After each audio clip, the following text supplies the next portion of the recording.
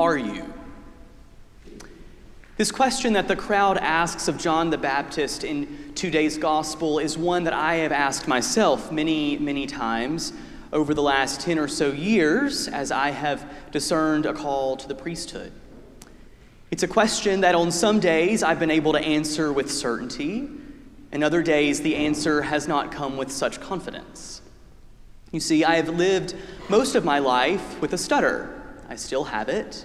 I have done a lot of work on it, and some days my speech is more fluent. There's more to that story, but just for now, know that my stutter has always given me a cause for pause. In answering the call to serve God in the church as a priest, where speaking is such a central part, I have tried to answer the question, who are you, with any other option. God, I can't possibly do this work. Let me do anything else. But when God calls us to something, God pursues us. And no matter how many times I've answered the question, who are you, with a shaky voice as I have discerned this calling, God has always answered me with confidence. I have called you, and you are mine.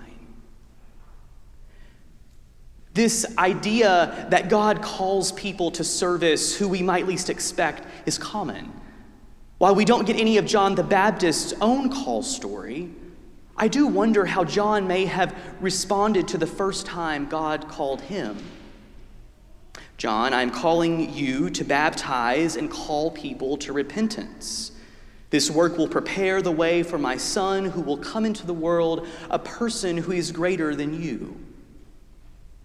I imagine John may have told God no a few times himself, or said, please let me do anything else. After all, he had his life planned out. He'd spend his days eating locust and honey, and sew his own clothes made from camel hair. These days we might call John crunchy. He'd probably be wearing socks with his Birkenstocks.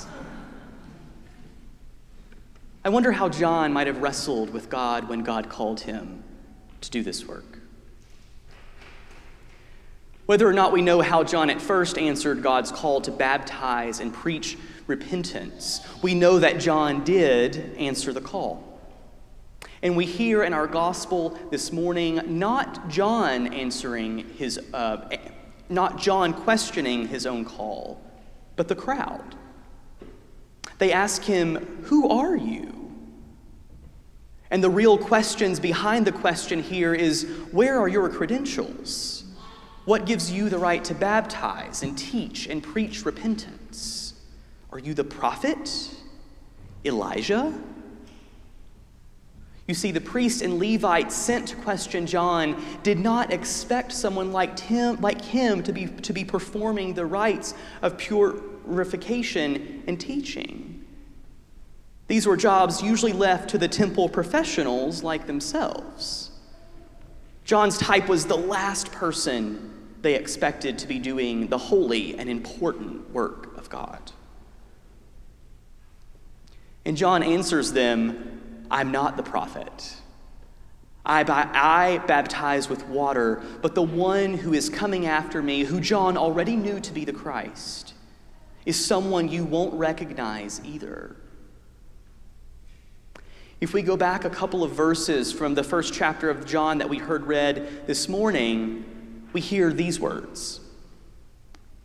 He was in the world, and the world came into being through him, yet the world did not know him. He came to what was his own, and his people did not accept him. God sent God's Son into the world, and the world did not know him. The world did not recognize God made known to us in the person of Jesus. In the person of Jesus, God did something new. God is always doing something new. God is always challenging our perceptions. God is always asking us to find God's own self in places we don't expect. And God is always stirring. The collect for this day, the third Sunday in Advent, begins, Stir up your power, O Lord, and with great might come among us. And I can't think of a text that better embodies this stirring up more than the Song of Mary, which we heard the choir sing.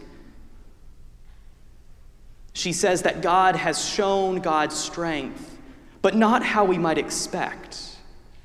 He has scattered the proud in their conceit and honored those who are humble. He's cast down the mighty from their thrones of power and saved and given special place to those who are usually left out. He has sent the rich away empty and given the resources of the rich to those in need. In all of this, God has flipped the world as we know it upside down. And God did this in the person of Jesus, who John the Baptist points to as the one who will come after him. Part of our work in this season of Advent is to prepare our hearts to be stirred by God's power so that we may receive Christ when he comes, so that we don't miss Christ at Christmas when we might be looking for someone or something else. So where do we find God? We look to the places that make us wince, the places that stand out, the places that are different. Next week, we will find God on a cold, silent night in a trough made to feed barn animals, wrapped in strips of spare fabric. We will find God in Christ, not in strength, but in the weak helplessness of a newborn child. God will come to us in this, our beautiful church, yes, but also in a barn, bugs flying around, mice nesting over in the corner. We will find God not tended to by hired help, but by shepherds, field hands, who have heard the call of God to come and find God's self in a place they least expected. God's love drew them to that place. And God's love still draws us to go places where we might at first say no. As we prepare for Christmas, are we open to finding Jesus in a stinky, bug-infested barn? Are we prepared to answer God's call to us even if we feel unprepared? Are we prepared to allow God's Spirit to call us and equip us for the work that God has given us to do? Stir up your power, O Lord, and come among us.